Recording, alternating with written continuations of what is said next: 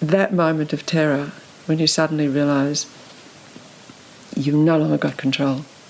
It is totally out of control and you're going to lose everything and it is going to spread and you don't know where it's going to end. And that clenching terror is just... And I was at that point that I was... when you can hardly breathe. I rushed to the house. The one thing I could find the number for was the local store. And I called the local store. Someone picked up, yeah, hello. I said, I'm on fire. Call the fire brigade, I'm on fire, I need help. And he couldn't hear me because he was still talking to the guy he was serving. And I realised he couldn't hear me and I'm screaming, I'm on fire. And he's going, hang on a minute, love, I just get it in a minute. He did this for about 5 minutes and I could hear the fire roaring and I'm screaming. And finally he picked it up. He said, OK, what is it you wanted? I'm on fire! Today on Changemakers, our story is about the Australian bushfires. It's a 2-part series, and in this episode, we're in Wollombi, a few hours north of Sydney, to cover a story that was kept away from the media spotlight at the time. It's a tale of the risky actions people took together to save their own communities. It's a cracking tale.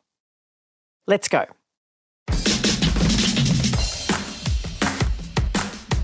I'm Amanda Tattersall. Welcome to Changemakers, the podcast telling stories about people changing the world. We are supported by the Sydney Policy Lab at the University of Sydney.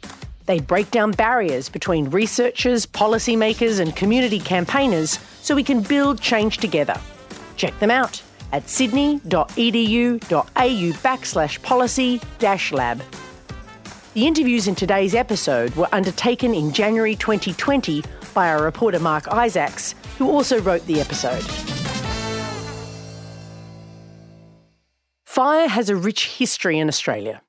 For 60,000 years, First Nations people used fire to manage the land. But with the arrival of white colonialists, Australia's relationship with fire changed. And over the past 200 years, Australia has had an increasingly fraught relationship with bushfires, which often rage uncontrolled. 2019 was the hottest and driest year in Australia on record. Even in August, before the end of winter, bushfires were burning out of control. Here it comes. Get the fucking front going.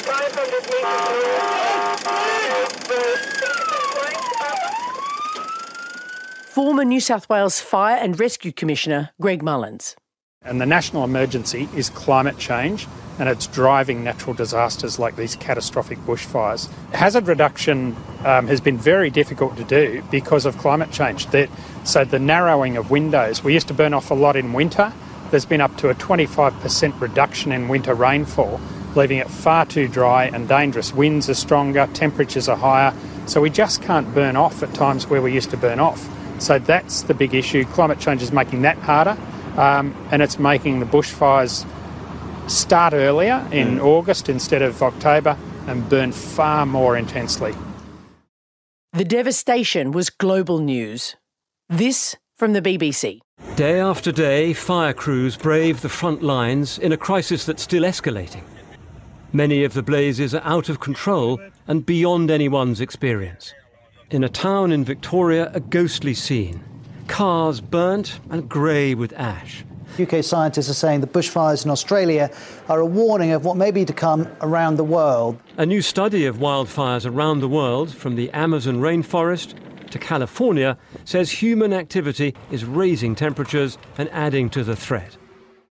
Our story starts in Wollombi, a small country town located 2 hours north of Sydney, where Robin de Crepney owns a property. You turn off at Pids Ridge and you go through quite nice undulating country, but all of a sudden you dip down into this valley and it's the bottom of the Hunter Valley. You drive through these beautiful green valleys and you've got the mountains on either side, and then there are other little people sort of scattered around. Then you get to this town called Wollombi, which is a beautiful historic town. It's been really beautifully restored. The sort of people that go there live there because they love the environment. They love the kind of community where you can have somewhere beautiful that's isolated but you're not in anyone else's pocket. Robin is a writer and her husband is a composer. 17 years ago, they were looking for a quiet weekend bush retreat so they could escape the hustle and bustle of inner city Sydney. They spent almost 2 decades building their getaway. At the beginning of this episode, she tells a story about nearly losing her place to fire. It was saved then. But then came 2019. We knew the Bushfires were coming down. Robin was at her home in Sydney. I was here in Sydney, watching the map, because I kept being told by people, it's better you don't come up. So even as landowners, they didn't want us coming up. So I kept saying, can I come? How can I come? And eventually they said, no, the roads are closing. It's better, leave it to the fire department. So we kept thinking, it's going to be okay, it's going to be okay. And the last time I called them, I said, I'm just rechecking. You do know I have this property, these houses up there. You do know that it's on the top of that mountain, and you are sure that the fires will go up if anything happens. She said yes to all of those things. And then I said, OK, I'll agree not to come, because she'd said, the roads are closed. You probably won't even get through. And I thought, I'll get through if I want to. You always can. While Robin feared for her house, she'd been receiving updates from a communication centre organised by the local fire brigades. But this was no ordinary communications hub. This was about as Australian as it gets. They set up a like a ground control in the pub. So the pub was the place where everyone would go for information. They called it the pub hub. They could get a meal there, and the fireys would come in and, share information and stuff. One particular woman was doing it, so the line was always open, and you could call in there and say, what should I do, where should I go, where's the fire now, and they'd give you all the stuff.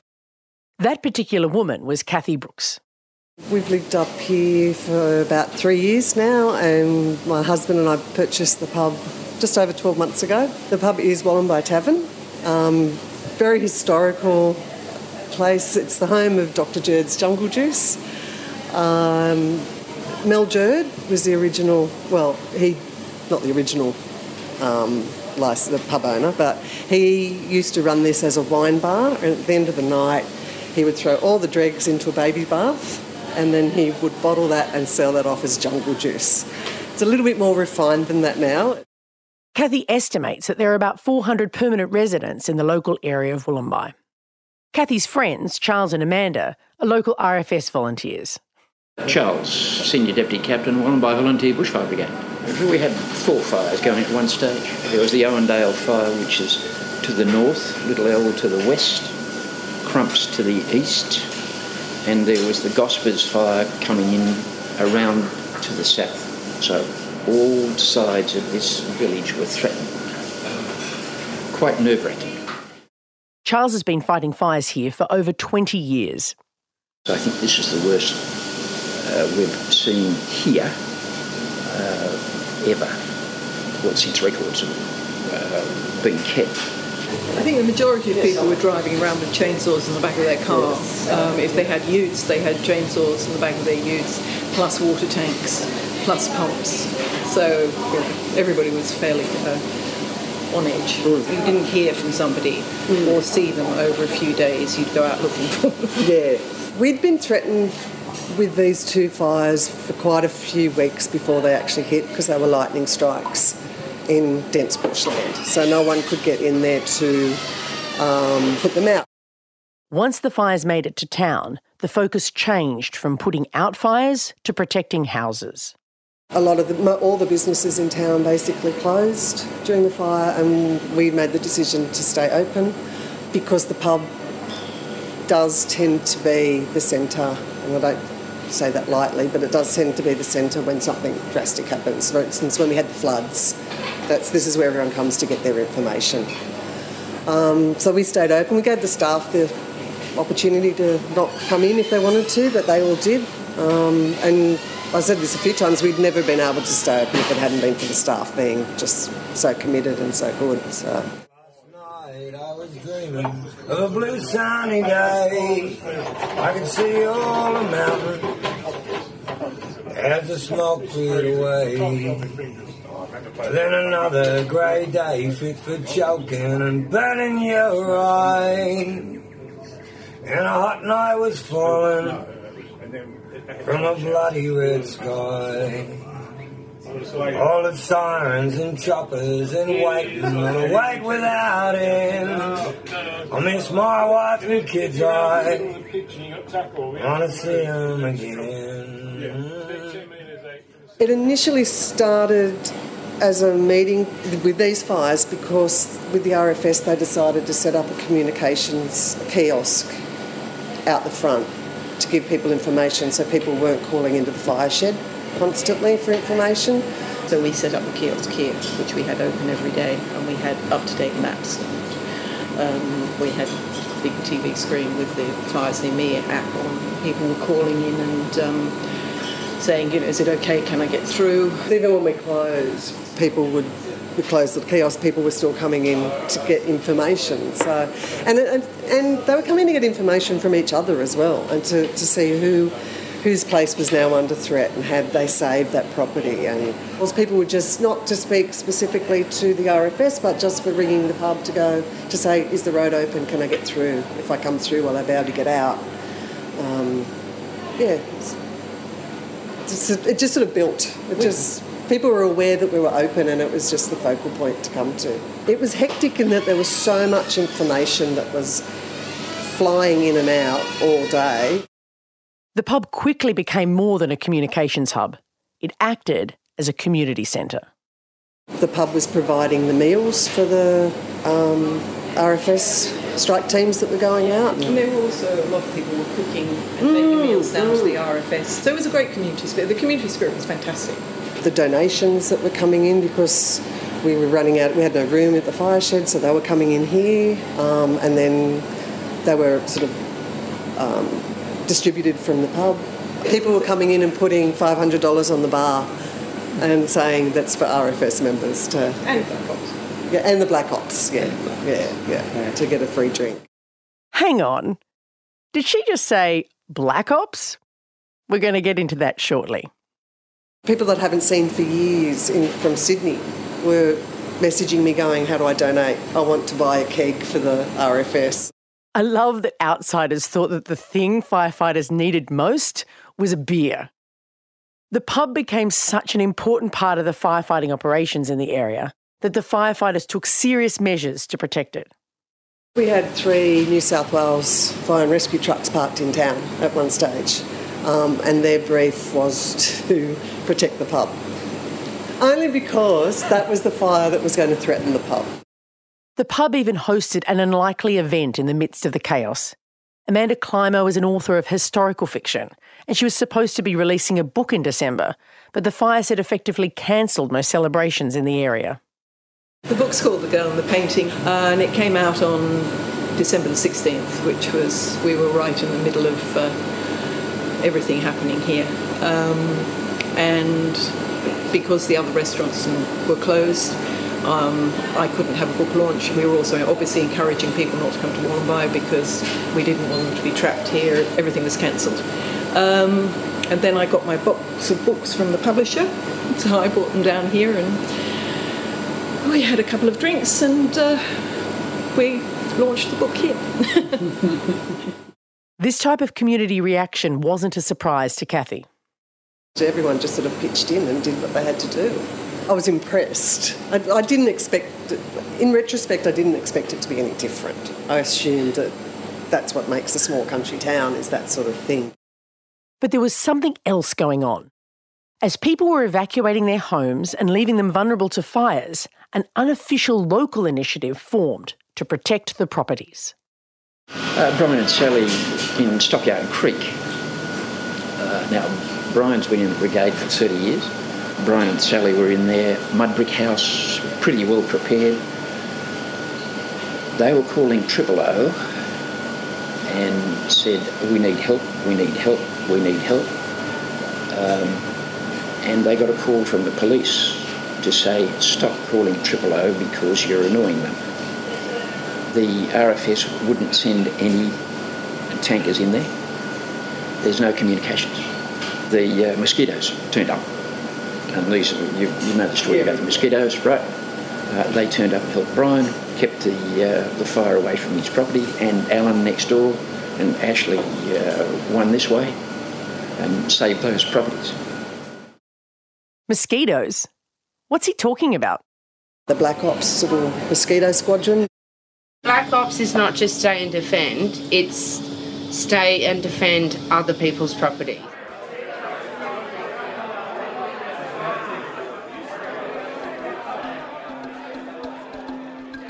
I'm PJ Wallace. I work in a food van. Well, I can tell you how I got into the Black Ops was more the fact that a friend of mine had a property up at Stockyard Creek. They were out there by themselves.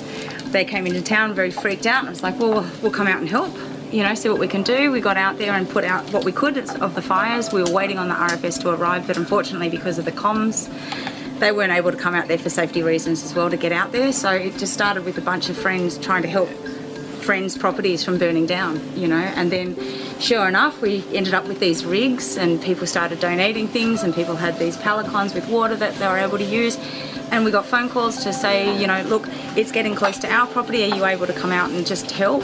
Then it just got bigger and bigger and bigger, and we were able to put a lot of the, a lot of people's minds at ease, I guess.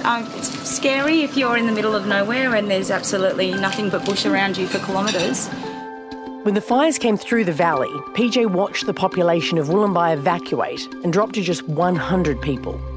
The 100 people that were left here did everything in their power to save the places. Some people didn't even know the properties that they were saving. I found properties I never knew existed. Exactly. I'm Noam Young, and I'm one of the ringleaders of Black Ops. Yes. I'm a horticulturalist. I work at a wholesale nursery. The first fire I went out with PJ, we had neighbours down the road. They came out to find out information, and they weren't allowed back in again to defend their properties. And I was just, fuck that. And it was, fuck that. Next morning, Carl phones me, he's with RFS, he's sitting up at our mountain, and he said the mountain's going up, we're sitting here, she's burning. And our neighbour's property was just at the bottom of that hill. I phoned them and said, do you want to go and defend? So I said, I've got the rig, the six-wheeler, there she is, got her, and I've got a crew if you want to go. And he said, she said, I'll talk to my partner. And she phoned me back and she said, yeah, we do want to. I said, well, don't stop at the roadblocks, just keep going. And we did. We went through and we saved that property. The RFS volunteers can't save every house or property that's at risk of being burnt down. So the renegade crew of Black Ops mosquito fighters act when RFS volunteers aren't allowed to. G'day, mate. I'm Carl. I'm Earth Mover. I'm a firefighter, been out there every day that I wasn't at work, out there fighting fires. The RFS, yes, God bless them, they are looking out for the safety of their members, 100%. It's too dangerous, get out. And I've been in that situation a number of times as an RFS and on fires. It's about just being safe, and then the thing is with the Black Ops, the Black Ops mosquito, we will push that boundary just that little bit more. If we decide as individuals we can take this on and we will stand and whatever, yes, that is completely up to us. That has got nothing to do with any liabilities. We have ourselves taken on the choice to stay. Like Carl, many Black Ops crew are also RFS members. To them, it doesn't matter whether they're wearing the yellow shirt of the RFS or the blue shirt of the Mosquitos. Their work is about protecting family and friends. The amazing thing here is that when our RFS people, and this is community, when our RFS people got out of their yellows, people like Carl just put on a blue shirt and he's on the back of a ute and a Land Cruiser and we're out there still on Black Ops ready shit. There was pelicans on the back of utes, there was firefighter pumps on the back of utes, and they didn't stop. And then on Tuesday or Monday, they were just back in RFS and yellow. What we went through when it's a firestorm, when that come through our valley, like a banshee, when it come through here, as a community or as a family, we just rallied, and just nothing else mattered. I know what you might be wondering. Is it worth putting your life at risk for a home that could be rebuilt? But it's not like these people didn't know what they were doing. We might have been like a renegade little bunch of people with their cars going out, but we were really well set up. We were very smart with what we had. We all had the proper equipment, so we had gloves donated, goggles donated, we had the P2 masks. It wasn't like we were running out there bare legs, bare hands, fighting fires. We actually had quite a lot of proper equipment donated to us to use. What's your setup for your trucks and your utes and cars and things? Can you describe what you got there? Well, a chainsaw, a blower. We can carry 2,000 litres of water. We can draft. We can pump out of 2 hoses. Got radios were donated. $5,000 of radios were donated to us. So why are they called Mosquitos? That's because we're fucking annoying. No. The RFS actually nicknamed. RFS named us. The RFS actually named. Black Ops Mosquito, was because we're just everywhere. But just I had a guy... So quick and so mobilised. And every time they got to a property, there was one of us there already. How many people do you think were involved in the Black Ops? I think it's about 65, and it goes from Broke to Buckety. But the Black Ops also believe there are renegade groups like them all over Australia. There's nutters everywhere. They are not wrong. They are so prolific that one of the Changemaker producers, Ben Keating, formed a similar group called the Boree Pirate Bushfire Brigade.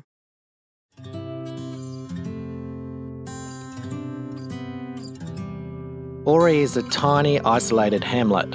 It's a remote valley deep in the heart of Yango National Park. We had our own bulldozer cutting fire breaks, tractors with ploughs doing the same, high-powered leaf blower teams clearing leaves from the fire trails surrounding us in the national park, doing everything we could to slow the passage of fire and save pockets of bush and ultimately our houses. And we worked brilliantly as a team. We had countless nights with just us residents managing the fire. And then there were nights of backburning operations where we were dealing with a fire line well over 1 kilometre long. Not a house was lost, and most of the valley floor did not burn due to our efforts.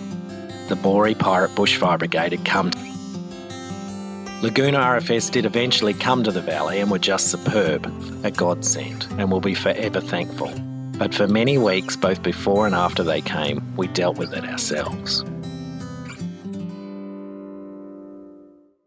Back in Wollombi, the Mosquitos were lucky enough to be able to coordinate their missions from the pub hub. During the times of the fire, especially up Yango Creek when it was very fierce, they lost all their internet and they lost all their phone lines. We don't have mobile phone reception out here. So it was really important to coordinate and all meet at one point so that we could work out what was going on. And here, this pub was it because, you know, without information or without knowing how far the fires are, you could see the smoke, you could smell it, you knew that it was close, but you had no concept of just how close it was without internet. So everyone would come here to meet, we'd all find out exactly what was going on, and then we would take the appropriate equipment and disperse and help. As prepared as they were, it didn't make their work any less dangerous. I knocked off work at 6 o'clock on a Thursday afternoon, and then I got called out that very night, you know. And then boom, out there, met another bloke, 3 homes we saved that night. Yeah. 3 friggin' homes, and it was like pulled up to this house, and I said, man, there's friggin' flames lapping up underneath the house. We've got to do shit. We've got to act now. You know, we were it. There's no one else but us. 2 of us. 2 of us. So we just running and hosed the house down. There's steam coming off the side of the house. We finally got things under control as such, and then a tree fell down. I went, oh shit, because you don't hear or see, you know, the tree or whatever. Next to all of it, then all of a sudden, I heard bloody boof, boof, boof, just this thing coming out, and we didn't know what it was, didn't know where it was, because it was night time. There was a rock rolling down the hill, a massive, big rock. Massive rock. And I just said to him, I said, fucking run, mate, just run. get in front of the truck, get in front of the whatever, just hide. And the rock bounced off and landed from where your girlfriend is. And that's the dangers of being out there, man, Well, if you hadn't guessed it already, most of these interviews were done in the pub. Sadly, the RFS and Black Ops couldn't protect all the homes in the valley. At the time of interview, the Black Ops crew thought 21 properties had been lost. This number would have been a lot more if it wasn't for the combined efforts of these brave renegades and the RFS volunteers. Yes, we are fucking special. Yes, but we're That's everyone's going underground about this shit, and I'm like fucking proud as punch. I am. So what does all this have to do with Robin and her weekend property in Wollombi? She was good. She rang every day just sort of to get an update, what's happening, and I think the Black Ops guys were up there helping to fight that one because we couldn't get the trucks up onto Hills Run.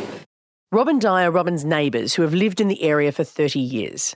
Our reporter Mark didn't interview them in person when he was in Wollombi because they were too busy fighting fires. Instead, the interview was conducted over the phone at a later date. It can be hard to hear, but what he has to say is amazing. I'm Dye, and I'm Robert Williamson, but I'm mainly a life coach, really, and an energetic healer. We were a side fringe of the Mosquito Ops. I personally didn't fight any fires with them, but my son did. According to Robin Dye, the day the fires were approaching Robin's property was a high alert day. It was a very high-intensity day, and, there was fire services going everywhere. Di, who lives at the bottom of the hill, she works as a real estate agent, and she'd actually taken the day off because she said she was worried because the fires were getting close to their place. They were worried, and they weren't going to leave. They were prepared. And she said she woke up in the morning and they'd gone up in the morning to check our place and they'd come back. And then during the day, she kept saying to Rob, I feel really uncomfortable about this. I just don't know what it is. I've got a bad feeling. Let's just go and have a drive around. And what they were used to doing, and they used to do this at night, and so did a lot of the residents in the community, they'd drive around at night because you could see at night if if a house was going up or if it was getting near a house. Whereas in the daytime, it's not always as easy to see through the smoke. So Rob, Di, and their 19-year-old daughter Abby jumped in the car. My daughter, really, she just sensed the urgency and she didn't even bother getting changed. She was in these tiny little jean shorts and a singly T-shirt top. Wow.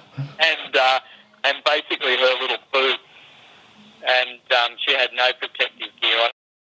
They drive up the drive, they get to the gate, and Darren, who is our plumber, with his son, Maliki, are driving home from the Bushfires because he's a volunteer but has his own fire truck, small fire truck.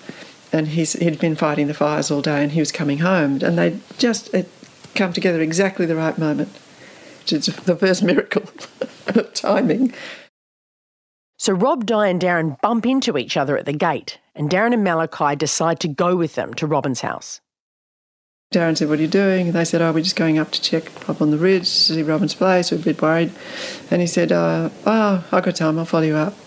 So suddenly we have a fire truck actually going up.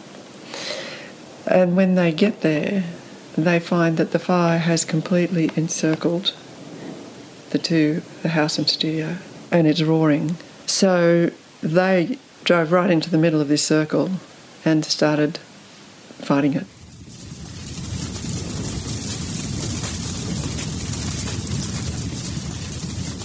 Sure enough, the fire was coming up the hill with some strength, and it had already reached the corner of the house. And we just jumped into gear, just split into two teams. We didn't require any discussion. We just knew what to do. So my daughter and I got to, and we must have put in 150 metres of Rayco line with the fire chasing us. We just went like thrashing machines. A Rayco line is a clearing or fire break made with a tool called a McLeod rake. On one side it's a rake, on the other side it's a hoe. It is fast and exhausting work. I came up against a tree that would have been break in the Rayco line, which would have allowed the flame through. And I went to pick this tree bit up, which was bloody heavy, and I thought, no, I'm not doing that on my own. Well, as it turns out, I kept going, and my daughter went back and picked the tree section up, big branch thing tree. Well, it was an old tree, and she threw it into the area of the flames on her own.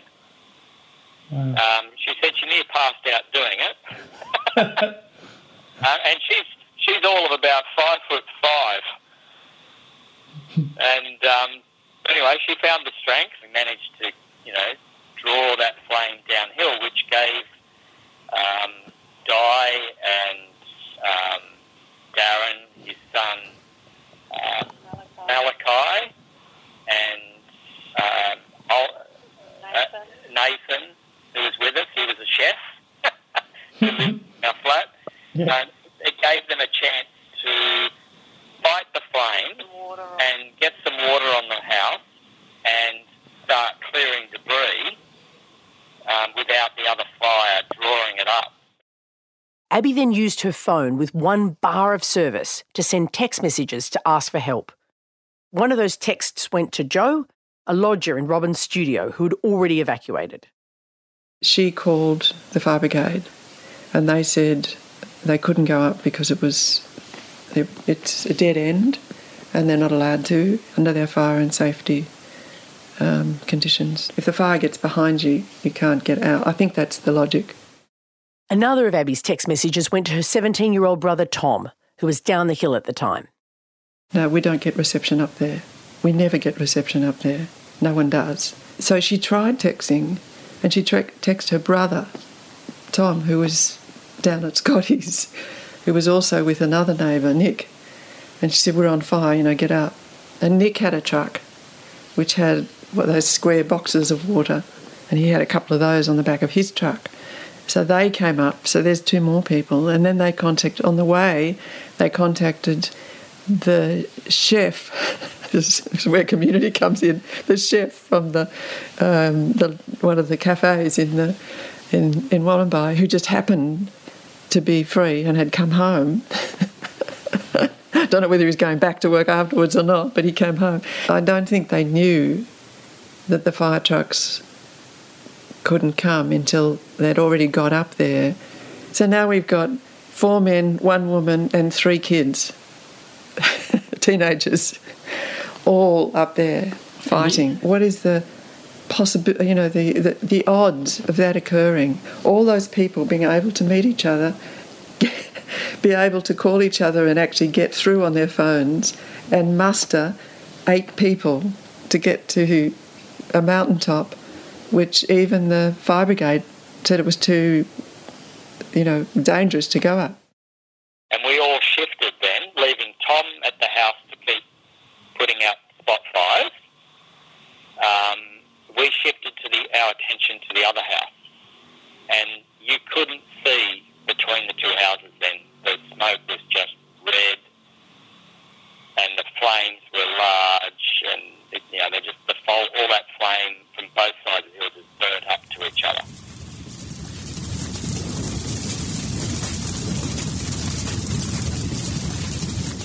And the fact that it was on either side of the ridge is unusual because usually it comes up one side and you can run down the other.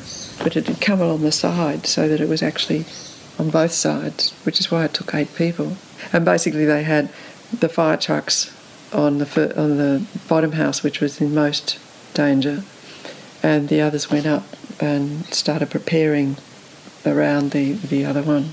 Like the garden hose was holding the fire back once the force of the fire truck had taken the main flames out, and then the garden hose, the kids were using that to put out the logs and things that were right near the house. Because the smoke was so thick they couldn't see very much, they could just see the flames. They kept calling to each other, like, Tom, where are you? You all right? And he'd go back, I'm on the balcony, I'm holding it, it's okay. Angie, where are you? So there were these voices constantly going through the roar of the fire, calling out to each other to sort of check in, to make sure nobody was in trouble. And they were basically sort of gradually backing up, to the escape route. And Di said at one point she looked around and saw the fire on either side of where she'd parked the car. And she went, oh, what am I going to do? And then she went, oh, fuck it, it's insured, and went on hosing. We were able to clear around it and contain everything as it approached that house. We were a well-oiled machine that just had no rehearsal. But even a strong machine can feel like it's met its match. There were 2 occasions where Darren said, we got to let it go, we can't save it. And they didn't let it go, they kept fighting. We never felt like we were in danger. We knew our way out, and we're familiar with the way fires burn through here. We've seen summertime burns before. We were quite relaxed with the circumstances that we're in. It was just the intensity that we had to work in creating the fire breaks. All of those 4 people fought for, well, I think it was like 3 hours or something. And they finally saved both buildings. There was nothing left except the buildings. For Robin, the news that Di and her family had saved her house came as a surprise. No, I didn't talk to Di until the whole thing was over. Oh. I got a text saying, the fire did take your property, but your neighbours have saved your house. And I'm sitting at a dinner table having a Christmas dinner. And it was like, oh my God. Well, they're fighting to save my house. It was just terrible. Can you imagine the guilt you feel? And you never get over it. I promise you, it's terrible. As guilty as Robin felt, she was also able to recognise that this was the community that she'd grown to love. It's an extraordinary thing, and particularly as they didn't know me that well. It was just, I mean, I'll never forget it for the rest of my life. And I wouldn't ever forget it for the rest of my life, even if they hadn't been able to be successful, because it's such an extraordinary gesture of just generosity and goodwill. And whenever I say to Di, but it was incredible what she did, she said, oh, that's just what you do. You know, someone's in trouble and everyone goes there. And you fix it up and then you move on. And there's no big ceremony about it, you know. Indeed, when asked, Rob tried to downplay the gesture. For me, it wasn't a big deal. I was just doing a neighbourly thing that I felt comfortable doing. I've had lots of experience with fire, and we've been fire trained. We've done our basic firefighting courses and so forth. It wasn't the type of fire that we were going to be perishing in ourselves. It didn't have the intensity of heat that would have exploded the house.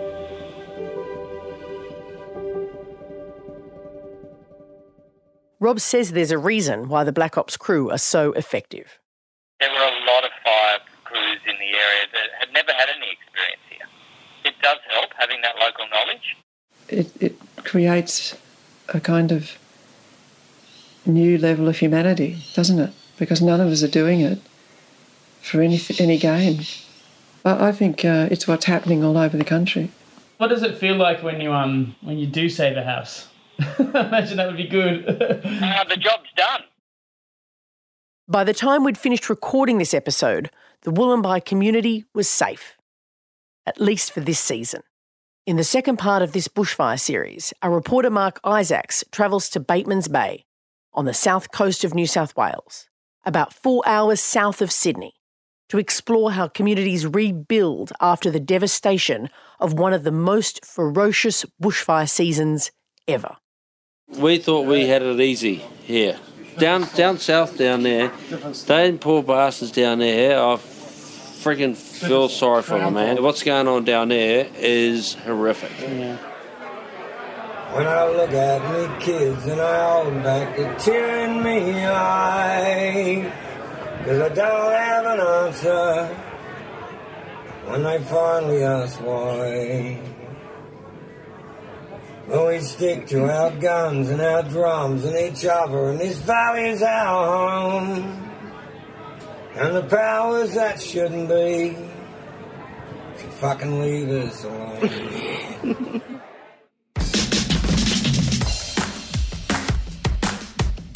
Changemakers is hosted by me, Amanda Tattersall. Remember to subscribe to this podcast to catch all our episodes. This is Series 4, so there's plenty to be inspired by in our back catalogue. Changemakers is produced by Ben Keating. These 2 episodes on bushfires were written by Mark Isaacs, with script editing from Amanda Tattersall and Charles Firth. Our audio producer is Jules Walker. The song we use in the episode was a recording by a Wollombi local, Brian Dillon. Brian cleans the pub and is the town's local snake catcher, tracker, muso and stay-at-home dad. He wrote that song on New Year's Eve. His week-old baby had been evacuated, but he stayed to fight the fires. Our sponsoring organisation is the Sydney Policy Lab at the University of Sydney. They break down barriers between researchers, policymakers and community campaigners so we can build change together. Check them out at sydney.edu.au/policy-lab. We are also supported by the Organising Cities project funded by the Halloran Trust based at the University of Sydney. Like us on Facebook at Changemakers Podcast and check out changemakerspodcast.org for transcripts and updates on all our stories. Changemakers has a new weekly online training about community organising designed for these pandemic times. It focuses on relationships, building connection and the art of change-making. Check it out on our website, www.changemakerspodcast.org under the Training tab.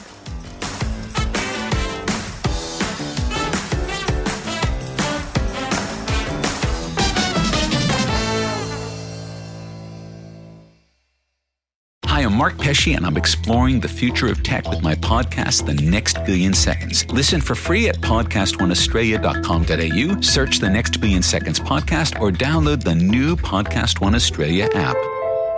Podcast One.